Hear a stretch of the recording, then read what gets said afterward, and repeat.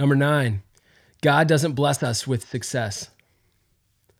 Proverbs 16:3 says this, "Commit your work to the Lord, and your plans will be established." Jimmy Johnson is quoted as saying, "Treat a person as he is, and he will remain as he is. Treat him as he could be, and he will become what he should be." God doesn't bless us with success. God blesses us with potential. My first big speaking opportunity came when I was a senior in high school. Up to that point, I hadn't spoken much in public.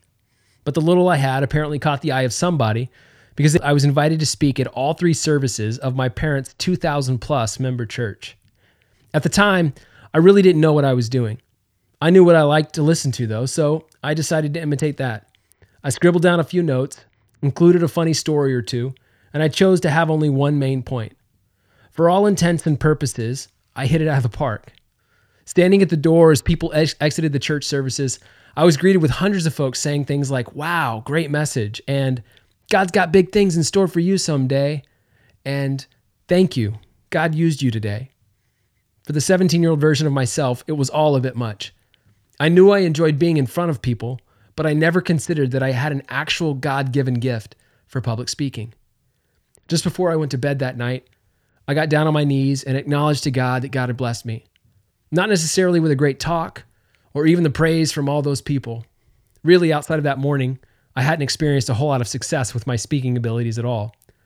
No, that night, I simply prayed, thanking God for my gift. It occurred to me that God had blessed me, not with success, but with potential and an opportunity to use it. Somehow I knew if I stewarded it well, I could keep using it to serve a lot of people. Here's my point. Your talent, your God-given ability of athleticism or speed or size or coordination or all of the above is God's blessing to you. God's blessing isn't you winning a championship with that talent or becoming rich and famous because of that talent. God's blessing is the talent. It's the opportunity before you. Regardless of how you define success, God's already blessed you. Even before you succeed or fail using your gift or talent, the blessing is present. What you do with this blessing is in large part not up to God. It's up to you. A few questions. What gifts or talents has God blessed you with? What potential has He placed inside of you? Talent and opportunity are God's blessings to you. Success is a choice you make yourself. Whether it's speaking in public, blocking a linebacker, or calling plays, God's blessed you already. No matter what, God doesn't bless you with a win or curse you with a loss. God blesses you with potential. Success is a choice you make, not God.